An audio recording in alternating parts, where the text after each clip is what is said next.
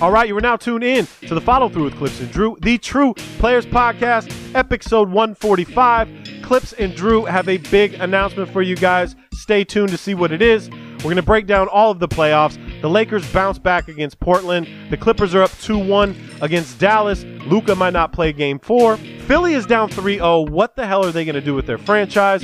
And, of course, we're going to talk about the NBA Draft Lottery. So follow through with Clips and Drew. Drew, give me that intro music. Excuse me, I didn't mean to interrupt like Mount Vesuvius. I'm about due to erupt. Use it or I'm losing it. They say I need to loosen up.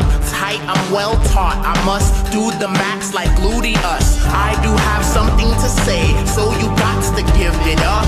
Give it up. You never heard something like this before. Like this before. Like this before. What up, podcast world? What's up, everybody? You know what it is. You know where you're at. It is the Follow Through with Clips and Drew, the True Players Podcast. We're coming at you again this week, Drew. Yep, once again. I feel like I'm just seeing you every single day. I know, it's nice, right? It actually is nice to actually have somebody in my house. This is episode 145. We got big news today. Besides watching basketball all day, we've been putting this off for a little while due to contracts going back and forth. We have spent the past 3 years of our lives dedicating ourselves to this podcast, to bringing the best NBA content. We have grown exponentially in the past 3 years. We are in several different countries. We have awesome fans. And we finally got signed. We got a licensing deal. Basketballnews.com. Now check this out, guys. It's launching Monday. We are extremely excited. Basketballnews.com, where athletes meet analytics. This page is going to change the game. This site is going to feature insight from the leading minds in basketball by hiring current and former NBA players. We're going to have analytics. We have a proprietary charting technology that's going to offer unique statistical analytics dating all the way back to 1946. Meaning you're going to, if you want to compare Paul Pierce to Larry Bird, it's going to be in the palm of your hand. It's going to be on your computer. Real up-to-date stats. We have journalists and we have former coaches and former NBA players that are going to be distributing podcasts and content. And me and you are up there, Drew. Yeah, we're right there with them. I'm just really excited to see this, and I've seen the demo. It looks great, and we're just excited to be with a company that believes in us, and we're going to crush it. Yeah. And I just want to shout out everybody that has been a listener with us. We really appreciate your support. The fact of the matter is that the people that listen to the show are the reason that we keep doing it. We love what we do, and we're hoping that this can kind of take us and this new platform to the next level. I'm very excited. We're both super pumped on this. And for those, again, that may be a little unsure about what basketball news is, it's right in the name right there, basketballnews.com. This is going to be your number one spot for anything related to basketball, whether that be journalists, podcasts, content. Analytics is a huge component of this. There is one site that most of us go to. You're not going to need to go to that site anymore. You're going to switch all the way over to Basketball News, and we couldn't be happier. Really excited, man. I just thinking back, listening to our first few pods, right? And I'm like, how bad were we, right? Terrible. We were so bad. And it's nice. I usually do that, I would say, like once a year. I'll go back and listen to one of our first, 12. Uh-huh. And, God, we weren't as good as we are now. No, we thought we were good, though, but it was more about, hey, let's get a six-pack and talk basketball, right? Right. And then once people started catching on and we started getting really serious about it, it just goes to show you guys that if you put your effort into anything and your passion into anything, we've both sacrificed a lot to make this happen, and we do this for you guys, and we appreciate the feedback from you. We appreciate the engagement. Our social media page is growing every single day. I mean, 200,000 impressions we get a week. Yep. We're growing our follower base every single week, and we owe that to you guys. And even withstanding this, the COVID and coming up with content, and I'm just really proud of us, dog. To be honest with you, I'm really proud, and I'm very proud to be with basketballnews.com. And like Drew said, it's in the name. Just imagine what it took to get basketballnews.com, people. Okay, these guys are putting in work, and just look forward to a lot of really dope shit coming your way, all right? So, the Lakers turned the page, bro. You were worried.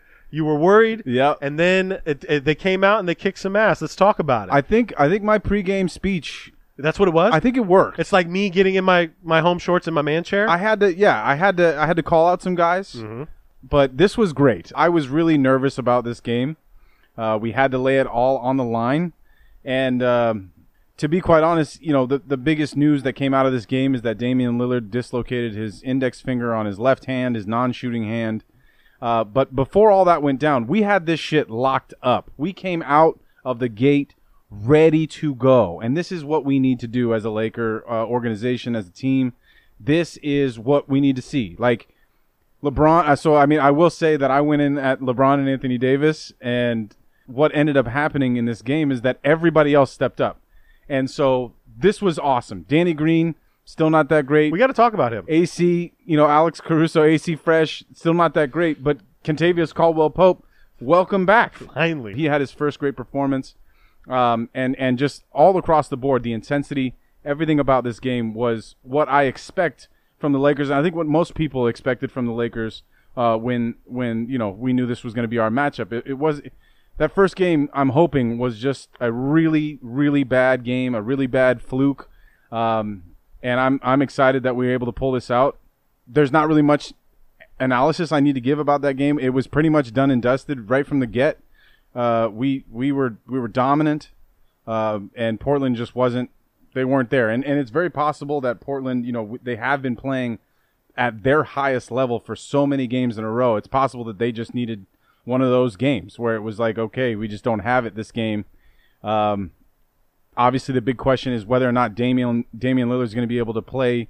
Not whether or not he's going to be able to play at all, but whether or not he's going to be able to play at the same level. It's not his shooting hand. Yeah, the nice part about it is, the injury is on his offhand. The problem really is the fact that he handles the ball so much, and it's not like he just only dribbles with his right hand. I still think his jumper and everything should be okay. It's going to be different. He's probably going to have the fingers taped together on his left hand or some sort of splint or something like that he's playing with. So it's not going to be easy for him. And one thing I did say, I was talking to my dad earlier today, and I said, if he's putting the ball on the floor with his left hand, I think we should go ahead and give the green light to go ahead and reach. Whoever's guarding him, go ahead and tap that finger a couple times. Just check in to see what his pain threshold is. But in all seriousness, this could be, kind of the turn of events that the Lakers needed to really end this series quickly. If Dame is not able to perform, we know CJ's already injured somewhat with a back problem. Zach Collins is out for the season. Zach Collins out for the season, ankle surgery. So, I think... Which is big. It's really hard to put your foot on the gas all the way down to the floor and then not have a couple injuries come through with the amount of games that Portland's had to play and how quickly these games are coming. They don't have a lot of depth on their squad, and it's not a surprise to me that we're seeing some guys start to fall off due to injury just because of the intensity that they've been playing with. So I kind of wish that, I'm hoping that that's not necessarily the case, that the Lakers can't get back into some sort of coasting mode here. I'm hoping that Portland can still bring it a little bit and force us to play well. But all signs are pointing to the fact that the Lakers should be able to take care of business in the next two games. So you're back on. We got this series. I am. Okay. Yeah, and I never left that. I just man. If Damian Lillard is not able to play up to his standards, and we revert back to that game one type of stuff where nobody's making shots, we can still lose a game. And so I do think we still need to take this momentum and move forward. The confidence that KCP should have will be great. He looked fantastic. He had 16 points. He was shooting beautifully. It was the confidence factor that I was really harping on. Is like in the first game and previous games, KCP and others were like hesitant to shoot, and you just have to have the confidence that you can make the shot. Take it with confidence. It will go in or it won't, but you just need to be able to bounce back if it doesn't, and they did that. Everybody needs Marcus Morris confidence. That's what people need. Yeah, the Clippers. Clippers Morris brother is the most confident individual in the NBA. Just shoot the damn ball. Go ahead and shoot it. No, I'm looking forward to the game tonight. Obviously, I want to see how Dame does. The loss of Zach Collins, it's not huge, but it is another big to come off the bench. I want to see. I mean, Danny Green has had two really bad games. Same with Caruso. I'd like to see more out of them. But I'm interested. Tonight, and tonight's going to be a big one. And it's a home game for Portland. I do have to say, like, all of the shit that I talked to LeBron and Anthony Davis as far as like they need to step it up, that literally wasn't the case, and our team handled business here, that's the goal. Like, I want to make it clear that even though I was hoping that LeBron and AD started to take more shots and score more points, but at the time that was literally the only option that we have. Now, the goal is for our team to perform like this and have contributions from everybody so that we don't have to rely on LeBron and Anthony Davis to score all our points. This is the kind of game that I love to see. LeBron only had 10 points, 6 rebounds, 7 assists, and only played 26 minutes. That's fantastic because we got to win, right? The whole thing I've been talking about is whatever can get us to that winning column and having us get contributions from not just 2 or 3 guys, but from top to bottom, our 8-man rotation. If everyone can contribute like this, and the fact that Danny Green and Caruso and Kuzma really didn't play that well, and we still got to win is exactly what. And they, like I said, they brought Dion off the bench real early yesterday. They went to or was that yesterday? JR. No, they brought Dion in first. Yeah, Dion and JR both got some burn, and Dion did not have that great of a game. He only had 4 points in 15 minutes, and it was nice to get that 30-point lead because we were able to allow for some of these other bench guys, like Quinn Cook got a lot of minutes, JR, Morris, they all got pretty good minutes here. So again, it's big boost of confidence. We'll see how it all shakes out tonight, but I gotta feel I'm feeling really solid that the Lakers are going to win tonight and hopefully win 2 more, and then the series will be over. Did we record? Clippers have played 2 games since we recorded, right? Our last pod dropped before the Dallas win in Game 2, which was pretty epic. It was epic. And then now you were able to respond in Game 3 and have a big win. Obviously, Luka went down with an ankle injury. That's the chippy series, dude. This has been the most entertaining series. You think so? So far, I think for sure. As far as being able to watch the games, the chippiness is something that we both love. And I as a guy who's not really a fan of either of these teams, I love the competitive nature of this series. And the Clippers are it seems like trying to play some version of bully ball against this Dallas team, and maybe punk some of these guys that we thought were soft. And I think Dallas is doing a pretty good job of standing up for themselves, even though they're losing. They lost the game in Game 3. We got checked in Game 2. Yeah. There's too many open threes. Luka went off. We're definitely missing Pat, okay? I'm missing Pat Beverly. I don't know how serious this injury is. Seems pretty serious. It does. We haven't got a time frame yet. That calf has really been bugging him. PG had his first bad game was Game 2, okay? Right, and then he followed it up with a pretty shitty game again. He did, but he's been playing phenomenally throughout the bubble, has one bad game, and then all the memes of Playoff P come out, right? And I'm just like, okay, and then he took it to heart too. With a name like Playoff P. I get it. Can we get over that though? Who was the guy? I mean, who was he? Did he dub himself Playoff P? Or was there somebody else that gave him that name? Well, I was actually going to go back and do research. Right. I think it was himself. I feel like it was. Okay. And shit, maybe Playoff P retired after he left Indiana because he was definitely Playoff P in Indiana. I mean, they pushed LeBron to a 7-game series. I mean, they went head to head against Chicago and all those, and Boston and all those teams. And that's, before the broken leg and all that stuff happened. But maybe he should look at switching it up. I mean, Spicy P's already taken. That's Pascal Siakam. Mm-hmm. Swaggy P's already taken. Swaggy P's taken. So he's going to have to come up with some other nickname for himself. I knew that after that game we'd have to adjust some things, right? And I wrote it off as Paul had a bad game. You're allowed to have a bad game, right? And yeah, he followed it up last night with not a great game. He had 11, 9, and 7, but he did things that we needed done. His shot wasn't falling. 9 and 7 those are solid numbers that people are going to sweep under the rug because of the 11 points. But I was more like at the start of the game. The matchups is where I was about. So start the game. Zubac on Finney-Smith. We're talking Game 3 now. Game right? 3, yeah. Okay. Zubac on Finney-Smith. Morris starts on Luka, which I loved, right? And then Kawhi's on Porzingis, which I also loved. And Porzingis had a really good game, too. What I was concerned about was when I saw the post about Landry starting at the 1, right? Or at the guard. They say guard, not point guard. Right. Because during this whole bubble, Landry's been very passive, has not been shooting well. Honestly, Drew, as soon as the game started, I saw something different in him. I really did. He looked very, very focused. Aggressive. He was extremely aggressive. And we saw in the bubble him taking it to the rack a lot. Yes. Now, he's more athletic than he lets on. You know what he reminds me of, though, is like Austin Rivers? Yeah, just kind of he can really get to the rack. And the fact that you are a problem from 3, that's really good. Opens up the drive. Totally. Yeah. And we saw a few times in the preseason games and the seeding games that he could take it to the rack and lay up, and he wasn't just a 3-point shooter. But defensively and just his aggressiveness. He shot a couple threes last night. He had the one at the buzzer. I liked everything about it. And then the wham bam, thank you Sham, Landry slam it. Okay? Yes, sir. Took it to the house on Bobby. On the biggest guy in the NBA. Right? And that was two-handed, bro. That was the most surprising play of the game, honestly. It wasn't that he made the layup or the fact that he went in with Boban right at the rim and just said, I'm going to go ahead and dunk this two-handed. That's big for him. That's big for the Clippers. I mean, if you are without Pat Bev, and who knows how long this shit's going to last, right? Like you said, there's no timetable. I don't know. So it is going to be a lot more minutes and a lot more opportunity for Shamet in this lineup.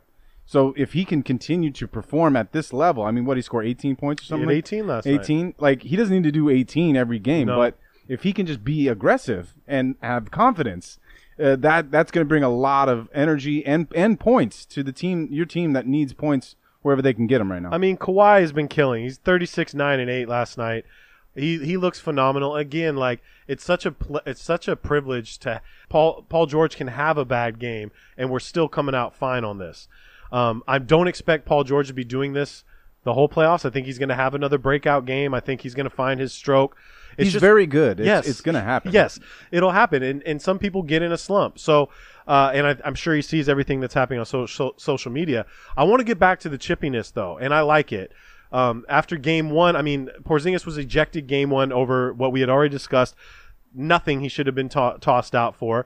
But Luka's kind of a shit talker, too. Really? He really is. He really is. And he should. You can be. You're one of the best players in the NBA. Definitely. Top 5 for sure. And it's only his second year. Second year, and you're killing, right? Yeah. And I want to say two things, though. Like, that double foul that was called first where Luka looks at Montrez and says, stop flopping, right? Yeah. Like, first of all, you fouled him and you stepped on his shoe. That's why he fell.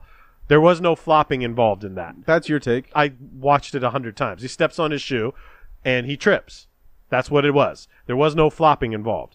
And then Luka, who Montrez is not the dude to talk to, Luka. I told Drew this earlier. Like, Porzingis is not a fucking tough guy.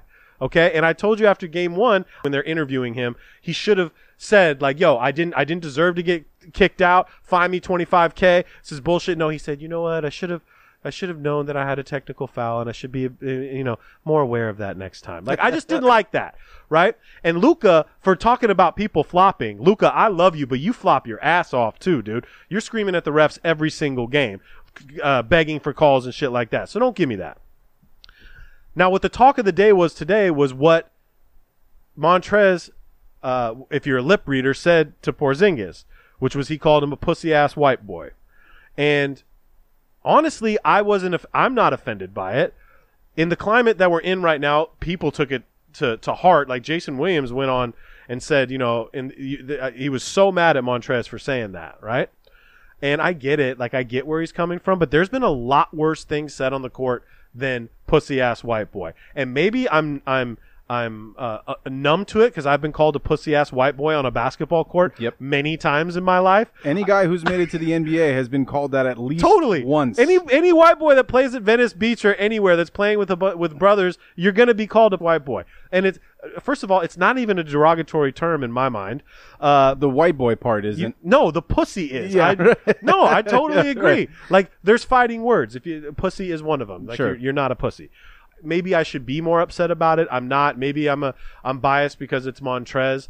But what are your thoughts on that? I mean, look, it's all a part of the game. Mm-hmm. Like, this is not something new. As I said, you've been called that. I have been called that. It's just one of those things, right? In a game that's predominantly African American, that's just what the white boys are called. That we call them white boys. Like, we had an all white boy team that we picked a year ago. We did. And that's not a derogatory term. It's not. I mean, but again, that's, I guess, part of the privilege of being a white person is there isn't really a derogatory term for a white person. Like the whole cracker thing never really offended me. No. White boy doesn't offend me. I am fine. I look like a saltine. I'm like the same color as a saltine cracker. That's a pretty good insult, but it doesn't hurt my feelings. Right. It just is what it is. I don't think this is shocking. Maybe for those people that haven't heard that term before or haven't been in these scenarios are shocked by this. It's not great. I mean, I'm not applauding what Trez did. I'm not either. But I can only imagine, like, in a scenario that was reversed, for instance, And shit, maybe what happened for the first 50 years of the NBA is the opposite of that, where in the initial stages of the NBA, it was mostly 80% white people, 20% black. Obviously, it was all white people for a while. But when that switch happened, I can only imagine the names that those guys endured from the white players, and a lot of N-bombs being dropped. I can only imagine. I mean, Bill Russell has told stories about it. I think Wilt has told a couple stories about it. I think why Jason Williams was so upset is because if the shoe was on the other foot, it would be an outrage. Players would be suspended, kicked off teams, maybe lose contracts. If Porzingis dropped an N-bomb, for instance, or Luka, whoever it was, dropped an N-bomb on Trez, this would have made national news, and there would have been a scrap, and shit would have gone down. And for good reason, totally, because that is a ridiculously derogatory term. I think that's the kind of the thing that I was trying to make. The point that I was trying to make is there's not a term for white people that's that derogatory. There's just not. Yeah, but players call other players pussies all the time, right? So that's regardless of skin color, right? And so I think the bigger thing, honestly, I think the feminists should be more upset than anybody else. Right, because that's a derogatory term that's offensive to most women, if not all women. Yeah. I mean, even though the number one song in the nation right now has that word in it. WAP. Anyway, our country's going to shit if that's the number one song. I told you this today. If that is the number one song in our country, what are we consuming as a people? Look, I think this is something we can get past. And guess what? Luka and Porzingis are two of the coldest white boys to play the game. So, and if there's guys that can bounce back from a comment like that, it's those guys. I agree. I was sad to see Luka. Same thing with Dame, going out with that injury.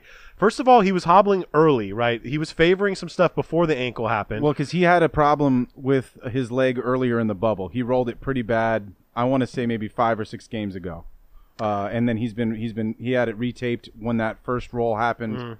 And so this was a bad one. I mean, if anyone who's saw that has to cringe. If you've ever had your ankle roll before. When you look at that slow-mo replay of Luka's toe just getting stuck, you're like, oh! I've done that. That's the high ankle right there, and those ones are not easy to recover from. And he went to the back and came back and tried to play it. He tried his best, but I'm not necessarily sure. I think he's going to want to play tomorrow afternoon, but that's a day and a half, barely. And they're probably going to shoot him up with some cortisone or something so that he doesn't feel the pain. Let's be bottom line on this. If there's no Luka for the next couple games, done. It's a wrap. It's definitely a wrap. Because then they have to bring in Trey Burke to start. Who's been great off the bench. Very solid. Yeah. Very, very solid. But then they just lose any kind of guard depth that they have coming off the bench. Moving forward with the Clippers, we can get off the Clippers in a second. But I got to say, dude, Marcus Morris is playing amazing. He has been the backbone of our squad right now. Even though he does take any shot that comes his way. Well, okay. If there's a fraction of an opening, he's taking it. That ball is in the air. If the ball swings 3 times and it gets to Marcus, he's taking the shot. Now, listen, I don't mind if he's hitting his shots. There was a few times in the regular season pre-COVID where it was just yo, you've missed 3 in a row. Let's give another dude a chance. Marcus looks really focused. He's been playing very well. He's making up for the points that Paul isn't scoring right now. And just defensively, I loved him on Luka. Having Trez back, he still looks very rusty. His first 2 buckets were Hail Marys at the rim that went in, but his energy was there. His intensity was there. I just wanted to give a shout out to Marcus. And if we can continue getting this Landry Shamet, especially if Pat comes back and we have him coming off the bench with Lou, and Lou's getting his stride right now, we look really good. And again, we're not even talking about how great Kawhi Leonard is playing. The defense and just what Kawhi brings, picking his spots, converting on almost everything he does. It's again 36 and 38 minutes last night, which is a lot of minutes to be playing, but he has to be playing that. It's an afternoon game tomorrow. I'd like to get this dub, man. I want to get up 3-1 on them. The only hope for Dallas is that Luka can play at the level that he was before the ankle was rolled. There's a possibility that happens. I mean, there's braces, and as I mentioned, there's painkillers and things like that they can give him, so he just plays through it and then has to deal with the repercussions after the fact. But the truth of the matter is you hit it right on the head. If he's not out there, or if he's only out there, playing at 60, 70%, this is not going to be a fun game for the Mavericks. Porzingis is more than capable of going off and helping them make up for the scoring, the potential lack of scoring that Luka's not going to be able to bring to the table. But it's it just doesn't seem like they have enough in the tank at this point.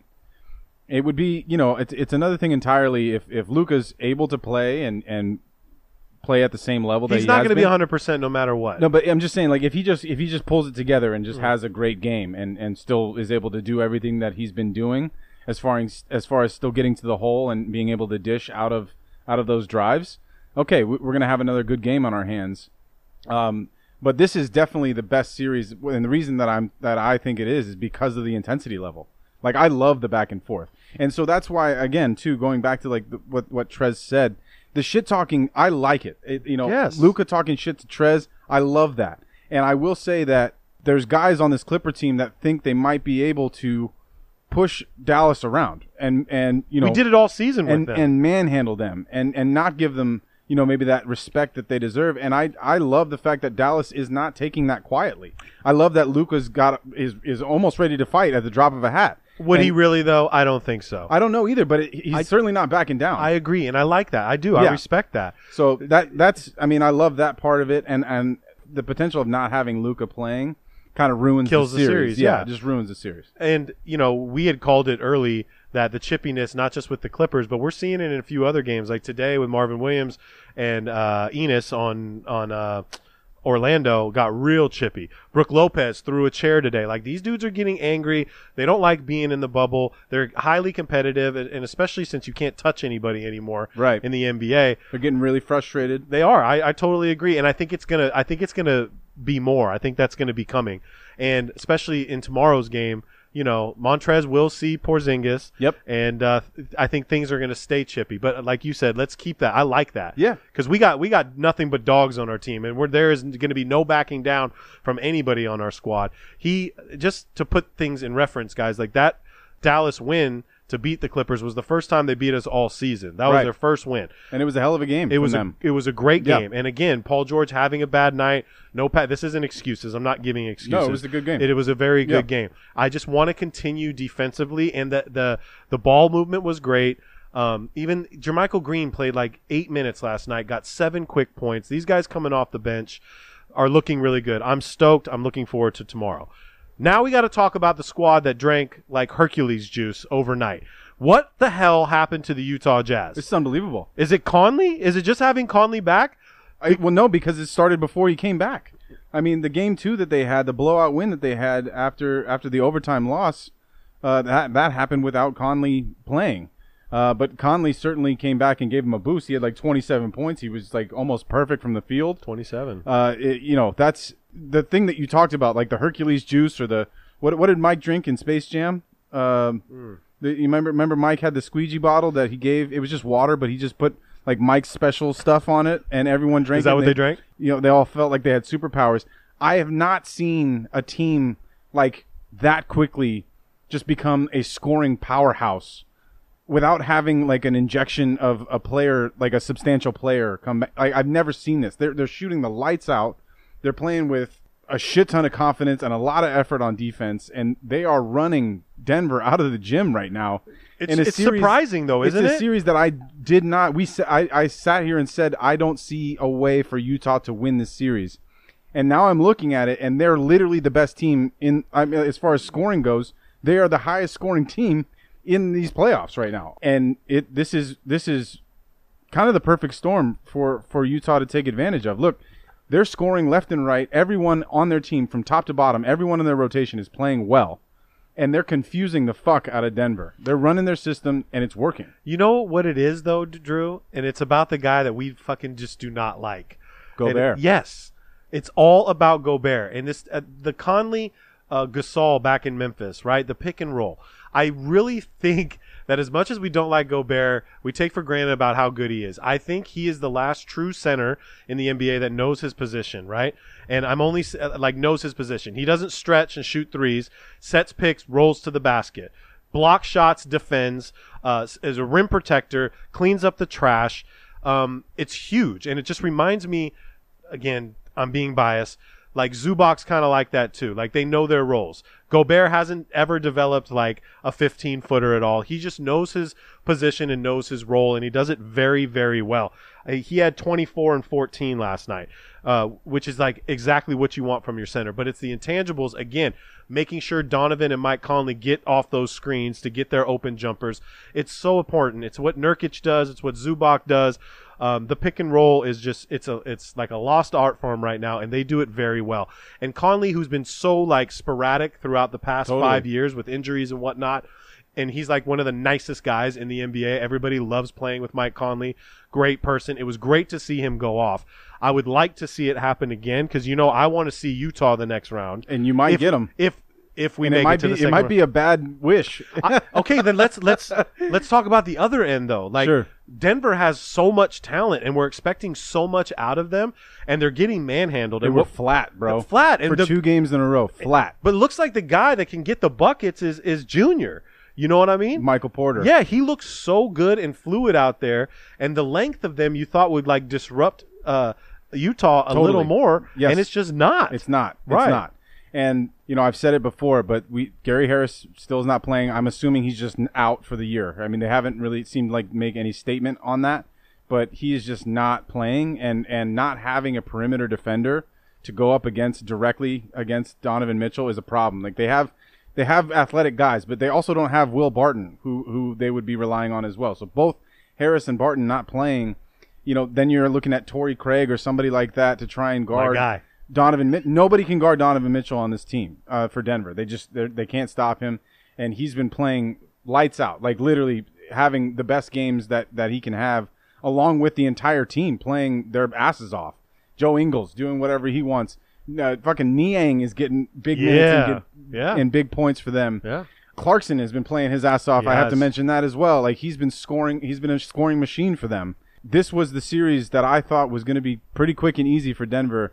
And right now, unless they make some sort of change, Mike Malone said it last night in a post game. He's like, they're just kicking our ass. Like there's not really much else to say. Like we're being outplayed in every category, and that's the truth. There's nothing that Denver is bringing to the table as far as intensity or like defensive pressure that makes any indication that this series is going to switch back in their favor. Didn't they want to run the offense through Jokic though, right? If Jokic is getting guarded by the defensive player of the year, it makes it very difficult. Right. And one thing that we do know is Gobert plays defense, and he's going to body up on this dude. All right, and then the Rockets, bro, they're just shooting the lights out. Okay, how the hell is this even working? Yeah, this one sucks. We're disappointed. I'm really upset. We're watching Game 3 right now between Houston and Oklahoma City. These first 2 games were really, really bad for Oklahoma City. As much as they've been really good for Houston, like it's pretty remarkable. I definitely thought Oklahoma City had a team that was capable of running their system offensively and getting the buckets that they need, and then also a team that is pretty good defensively. Like they have Dort, who missed the first game. Dort. This guy's doing a really good job. I think as good of a job as you can do on James Harden. We're watching him right now go through screen after screen and still staying in front. But Houston is in one of those grooves right now, and this is what we said. It comes down to whether or not they're going to be able to hit their 3-point shots at a good clip, and they've been doing that. Not only that, but like Oklahoma City has just not been competing. Steven Adams is pretty much virtually out of this series, and we thought there was a real opportunity for him to take advantage of, and he's just not able to do it. So hats off to the defensive side of Houston, which doesn't get praised enough. It doesn't. And because we thought it was going to be tough, dude. Dude, I called a 7-game series, and right now, I mean, Houston's up by 5 in this Game 3. If they go down 3-0, this is a wrap, baby. I mean, it is what it is. They can win one game, but I'm shocked at just the discrepancy between these two teams. They don't even seem like – it seems like Houston's on another level than Oklahoma City, and I could not have – thought that was going to be the case when we started this series. Well, coming into the bubble, like OKC was one of the hottest teams. Yeah, right? they were. They had the hottest. I think they had the best record after the All-Star break in the NBA, other than maybe like. But then who's Toronto. the guy? It's got to be Gallo or CP, right? And because Shea's not playing great, they don't have great 3-point shooting. If they don't win today, it's another one of those. It's another wrap. So this, I think, is the most interesting thing. Every single one of these series, Western Conference, Eastern Conference, looks like all of them could be done within 4 or 5 games. Every single one of them. Boston and Philly, that one's pretty much a wrap. The Philly's down 3-0. I want to talk about them, though. Orlando has no hope anymore. I mean, they won game 1, but that's just what they do. That's a wrap. They did the same thing against Toronto last year when they were in the 8th seed. They won the first game and then lost 4 in a row. We already know the Nets are done pretty much. They're down 3-0. Thanks for coming, though, Nets. we just finished Miami against Indiana Game 3. That's done. They're done. Miami's up 3-0. Like I thought there was going to be some better series. Especially this one, Houston and OKC. We definitely thought, and it was just 7. doesn't seem like that's the case. I mean, look, if Doncic is out and as we expect Damian to be off his game a little bit, literally every single series could end in 4 or 5 games, and that may be the most surprising aspect of this first round. It could be the quickest first round in the history of the NBA. Philly is gonna, and we've said it all season long. Like, we don't even need to talk about the Bucks. Giannis is killing everybody. That shit's gonna be over real quick. Embiid and Philly losing Ben Simmons was so huge. Brett Brown looks, the one thing I noticed at the start of the game was I'm like, yo, he looks defeated, right? Brett Brown looks so tired and defeated, and the choice of the button down shirt, terrible choice. Untucked button down looked really bad. Ugh. And most of these teams, they're looking fly. Coaching staff with the polos and matching. Why would they not do the polo? Thank you. I'd be all about the polo. Is way better. I actually just purchased the Clipper polo because it looks really nice. Like, I could wear that to a nice dinner. You know what I'm saying? But Brett Brown chooses like the untucked button-up long sleeve shirt. Terrible choice. I'm like, yo. So he looks absolutely defeated, and like, he looks like a restaurant manager that just got off shift. Yes, it's exactly what he looks like. Just got off his shift. 8-hour shift. It was a double. Brutal. Yes, it was swamped. Right. He's like, I gotta untuck this shirt right now. Once they lost Ben Simmons, like, Brett Brown.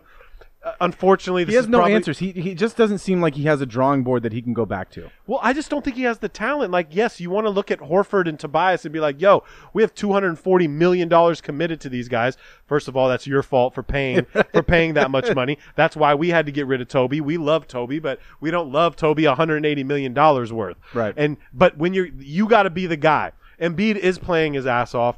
He's doing his best. He is doing his best. I mean, I think defensively he's kind of lackadaisical, but I also think he sees the writing on the wall. Like, especially now. I mean, after Game 3, it's definitely a wrap. Brett Brown needs to be fired. That's just the bottom line. I know. I like him. I do too. He seems like a really nice dude, a really great guy, New England guy. I love his accent. Me too. But this is just time. It's just time. Like, each franchise has this moment where either something has been working or it hasn't, and they've given Brett Brown plenty of time to figure this out. And look, yes, he lost Ben Simmons, who I think honestly defensively is a bigger loss than he is maybe offensively. But that loss, it can't be understated. It's a big loss. I get it.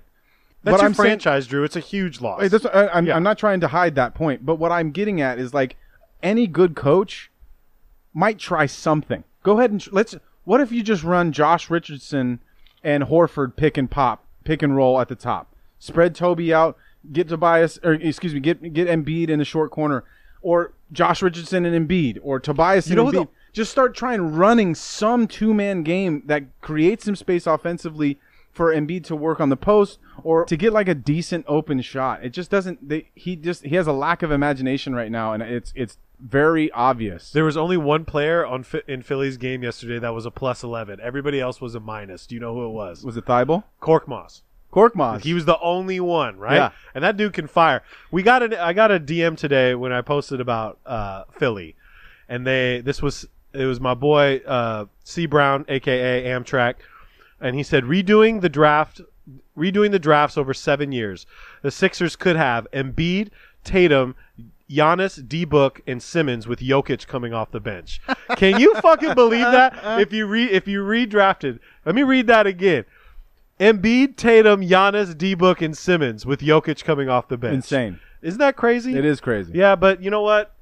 Gone fishing, Philly. It was a nice run while it was there. We had them at full health in the finals against the Bucks. Yep. And that's just not going to happen. No, it's not. And a lot of people are probably going to be bringing up the topic of Philadelphia maybe needs to choose between Embiid and Simmons. It happens every year since they've been playing together. Every year we get through the same conversation. Should they stay together? Should they try and trade one of them and get another piece? And look, I still think there's an opportunity for Embiid and Simmons to win a championship in Philadelphia together. The fact of the matter is, Kawhi beat them on one of the craziest last-second shots that we've ever seen in playoff history, the 4-bouncer. We all know what happened. And it's the name of his new shoe, by the way. Which is awesome. 4-bounce. And But the point I'm making is they were close. They were really close to getting somewhere pretty significant with this team. So I don't think that you need to do that yet. I think you need to look at coaching. And I think you need to bring someone new in there, someone that might have some good ideas about how to get space and play those two guys together.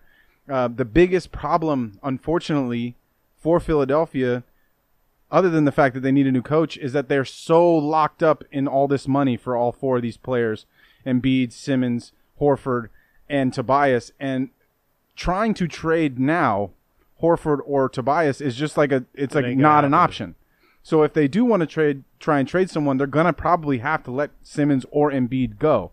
That's why I do think whoever they're going to get, I mean, shit, if they keep Brett Brown, I just don't know what to think. They have to let him go. They have to try and bring someone new into the franchise. But I think you can try that again. You just re-up with this squad. Maybe you try and find a nice backup point guard that knows how to throw a post-entry pass. Because if Simmons is out again, you're going to need an actual point guard to step up. Shake Milton's fine. You can still have him on the roster. Not starting, though. No, he's not. He's not what you would call a traditional point guard. He's not a good shot creator either. Right. And so he's a good knockdown three-point shooter, and he's a fine NBA player. He's fine. But they need a new coach. I think they need a couple, of those pieces. Like shit, they could really use TJ McConnell right now, who they let go to Indiana. They could really use Trey Burke right now, who's playing his ass off for Dallas, who was on their team this year. They just got to do better with those players. If you decide to trade Simmons or Embiid, you're basically starting over, and they can't do that. No, I mean the option. They have the pieces. They don't have to start over. The option would be like you could go trade Simmons for Bradley Beal, something that we brought up like a year ago.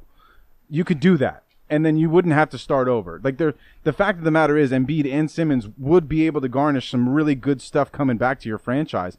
It's just there's so few franchises out there that they could possibly trade those people to that would be able to afford them and also have the assets in return that you would want. So it's just not an easy road to get rid of those guys. And like I said, there's still a road here for success. It's only going to get tougher next year with presumably Kevin Durant and Kyrie coming back for Brooklyn, presumably Giannis and that whole team re-up again. Miami's only going to get better. Like, it's not getting any easier for this team. The window might be closing, but I still think you can try it one more year. You also need to be able to shoot. In Game 3 of the NBA playoffs, when you're playing for your life, your team shoots the worst, 29.5%, the worst in franchise history since 63-64. You can't do that, dude. Exactly. And it's not Brett Brown taking the shots. So, just you have a point to be made, but it's Brett Brown that decides who's going to be on his team and who's playing. I'm with it. Draft lottery. Knicks got fucked again. Hey, my God! What is the karma problem with the Knicks? Wow. Is it Dolan? I hope so. How do you get 8th? Like, did you see Homeboy's face? Did you see Homeboy's face when they pulled 8 out? So defeated. And first of all, this is a very, very bad draft. Very bad meaning after 3, after 4 is going to be top to bottom. It's bad. The best player in this draft, you could name it. If you think LaMelo Ball is the best player, or if you think James Wiseman or Edwards or Obi Toppin, any of the guys that you say, okay, that's the best player in the draft, all of them are below what we would normally expect in a typical NBA draft. I mean, granted, we don't think every draft is going to be stacked like the last one with Zion or even the previous one with Luka and Trey. That's not going to happen. We know that. But this may be the worst draft that we've seen in a while. Since Anthony Bennett. But even Anthony Bennett had some good players in that draft that ended up playing pretty well. That was Giannis's draft. That's what I'm saying. Like there's good players in that draft. Right. And we all will look back, 5-10 years from now. I'm sure there's going to be, maybe one or two guys that diamond in the rough that do something in the league. But when I'm looking at this roster, I don't really see any potential all-stars at all. Now, there's a case to be made for LaMelo, right? Because he's kind of the unproven one. He seems to be bringing a lot of the same flair that Trae Young has and potential, like, limitless range and shot making and fun passes and things like that. The kid can't play any defense. Let's just be real. Can we all be honest about that? No one's brought this up once. Have you ever seen him try to play defense on anybody? No. Okay. He's going to get torched, okay? We talk about Trae Young being the worst defender in the league. He's going to be really happy to see LaMelo Ball in this league because that kid hasn't played a second of defense since he was 14 years old. You can teach defense, though. You can teach defense. You can't teach height. He has height. So that's a plus. He's long. Hopefully he'll take on some of the, I don't know, Lonzo's a hell of a defensive player, so maybe Lonzo can give him some tips on how to be at least somewhat productive on the defensive end.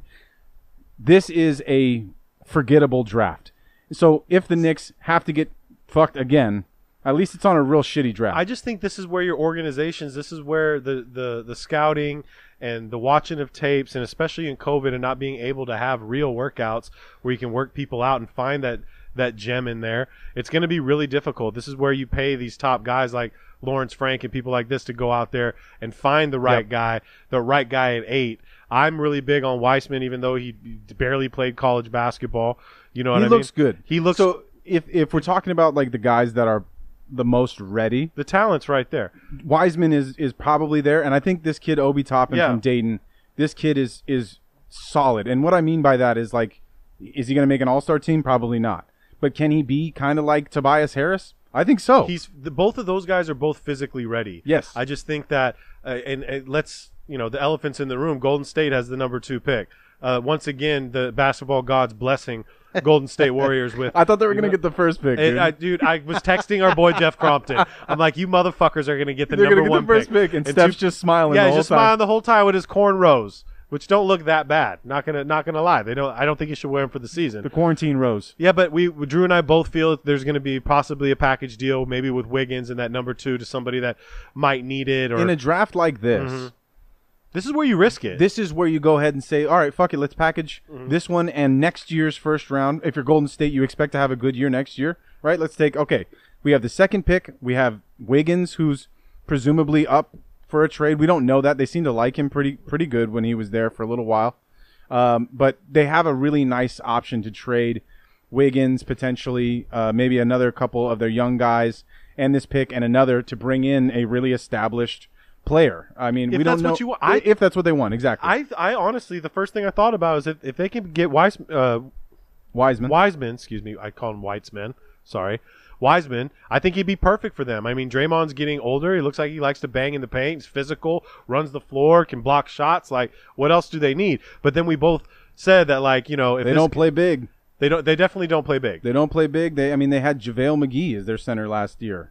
The year before that it was Bogut after he played in Australia for a whole fucking season. Like, they don't usually need a big guy. What I said when we talked about this briefly is I do think they need to try and replace Livingston and Iguodala, right? And what I mean by that is they probably could use a backup point guard. I would, Jordan Poole isn't cutting it. They could use a backup to relieve some space and time when Steph goes out of the game. And then they could use a nice wing player like Obi Toppin, for instance. And I wouldn't be surprised because, I would imagine specifically in this draft when it's not very clear who the best player is, that's when franchises really key in on what their needs are. Or it's when franchises should key in on what their actual needs are and draft for that specific need, as opposed to drafting like the best player out and out, even if you don't necessarily need him to fill a spot on your roster. And I think, if there's an organization that's proven that they know how to draft well, you could say it's the Golden State Warriors over the last couple of years. They do know that. Even though Jerry West is now a part of the Clippers organization. Yes, sir! But they definitely have a system. They know what they're looking for. I wouldn't be surprised if they just take the draft and try to draft the best available player for their franchise and for their team and their system. But it does open up the opportunity for trades. And I'm thinking if it's not them, maybe it's Minnesota who tries to package the number 1 deal, number 1 pick, and some other people to go get Devin Booker from the Suns. Or if the Bulls are trying to, that would be it. That's the one. That's a good option. Wait a minute, that's the one, Drew. Yeah. They've wanted to play together. They all wanted to play together. I don't see the monies would be crazy. I don't see the Suns letting Devin Booker go. I just don't see it. I mean, they're a very poorly run organization, so if there's a team that might let Devin Booker go, we don't call him Devin Booker though, Drew. What's his name? Devin Booker. Thank you. If there is an organization that's dumb enough to let this guy go, it would be the Suns, and maybe they just decide, to do an Oklahoma City kind of a thing, and just say fuck it, clear out. Like just we have Ayton, so we'll keep Ayton, and then we'll just open it all up. We'll just get as many picks as we can, and then just go that route. I think it would be a bad decision for Phoenix to let this kid go. He's 23 years old. He's already a proven scorer in this league and an all-star level player. We just saw and a true Foxman. We don't know about his selection of women. We've heard a lot recently and seen a lot recently about some of the women he's come up across. But anyway, yes, I think in a draft like this, you're going to see some moves. You're going to see. I mean, How many picks does Oklahoma City have in this draft? 37. That's what, and like, they have 37 over the next 3 years. Imagine Sam Presti being like, look at all these fucking picks I got. And then he looks at this draft and he's like, oh, fuck. Like, this is where I'm going to have to use these picks. Now, granted, they have a lot for years to come. They do. They got every one of ours. It's not all in this draft, but there is quite a few picks that they have in this draft. So, again, watch them to be very active. We know that Chris Paul might be just a kind of a temporary stop for him in Oklahoma City. We all thought that might be the case when he got traded there initially this season. So, they have some stuff that they can play with if they want to make moves, and they have a lot that they can package together.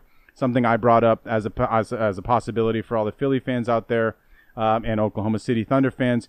We could see a Chris Paul for Benny Simmons trade happening. That $40 million is just so potentially, much, though. But it's about what Simmons is going to get paid on the back end of his. And the only reason you would do something like that is because you're just like the Philly was choosing Embiid and Oklahoma City's choosing to get those numbers off their books. But basically, the whole point of this segment was to say the Knicks got fucked again, and you're going absolutely nowhere. And I can't name any of the players out of the top 5 that I think the Knicks are going to end up with. Oh, they really thought LaMelo was going to be the guy. Like, and who knows? Who knows? He could drop. He could still fall. Yeah. Like, he could just rub, the majority of these GMs the wrong way. The whole LeVar, the Ball family thing could really scare some people off from him. And again, the fact of the matter is he's not a proven talent yet. So he could drop to the Pelicans. It could happen. I don't think he'll drop past New York. Right. If he's there at 8, they should definitely take him. I mean, there's no reason not to, right? The kid has a high ceiling. You might as well. He can get Michael Porter Jr. Yeah, exactly. Anyway, this sucks. Like, I hate the fact that this draft is so soft, and I'm hoping next year is better. One more thing before we go. Duncan Robinson's just like blowing it up right now. This kid, what a gem, right? What a gem. A stat came out today that 81% of his points in his career, in his 2-year career, are all from three-pointers. He knows where he makes his bread. That's his bread and butter. That's where the bread is. You know what? Right Actually, there. Speaking of three-pointers, let me bring something up that Jeff Van Gundy just repeats every single game. You know these guys get 3 games a day or whatever? Yeah. He repeats this stat over and over, and I really enjoy it because we're seeing a lot of and 1 threes, people getting fouled on threes. This is a lot in the bubble. It's been happening over the past few years, and going back to the Clippers, JJ Redick and Jamal were like the best at the and 1 threes and getting fouled on a 3 with James Harden. But he brought up a stat where he was saying, like, why do we even contest threes anymore? Because you're going to get the foul, the leg kick out, the foul. If you're going to foul a guy who shoots 37% from 3 but shoots 89% from the free throw line, it makes absolutely no sense. Let him take the shot. Totally, right? And especially if you're... Stop jumping. That's what I'm saying. Put the hands up, okay? Stop jumping. Let's stop contesting threes. Drew, when was the last time you see anybody block a 3-point shot? Zion. Okay, that's the only dude I thought about. But this makes sense, right? Yeah. Nobody ever blocks a 3-point shot. The only time you should contend or like contest is like game point. On game point or, end of the quarter or it's a really big defensive play. I get it. Houston's going to shoot 60 fucking threes a night. Let them pull that shit. Just put the hands up. Put something in their face. Stop trying to go for the 3. That makes so much sense from Van Gundy, right? Yeah, it's a defensive principle that gets lost. You're not supposed to jump. You're not. I mean, as a defender, you're supposed to stay on the ground. Coaches, when you're a young child all the way up through high school, harp on that. Just keep your goddamn feet on the ground. And a lot of that goes away, in the NBA because these guys are so freaking athletic. And they're also used to blocking shots when they're playing in high school and college because they are that NBA kind of tier of an athlete. But when you get to the league, right now especially, it just doesn't make any sense to jump as these guys are shooting the ball. You're jumping for a 0.07% chance that you're going to get a piece of the ball. And more likely than not, what's going to happen You'll foul. It just doesn't make a lot of sense. Wouldn't you like to see that one game, though? Like, what the fuck does OKC have to lose right now? Stop jumping. Yeah. Just stop jumping. Well, so the one thing I mentioned about Dort is that guy is doing a really good job, and he's not really jumping.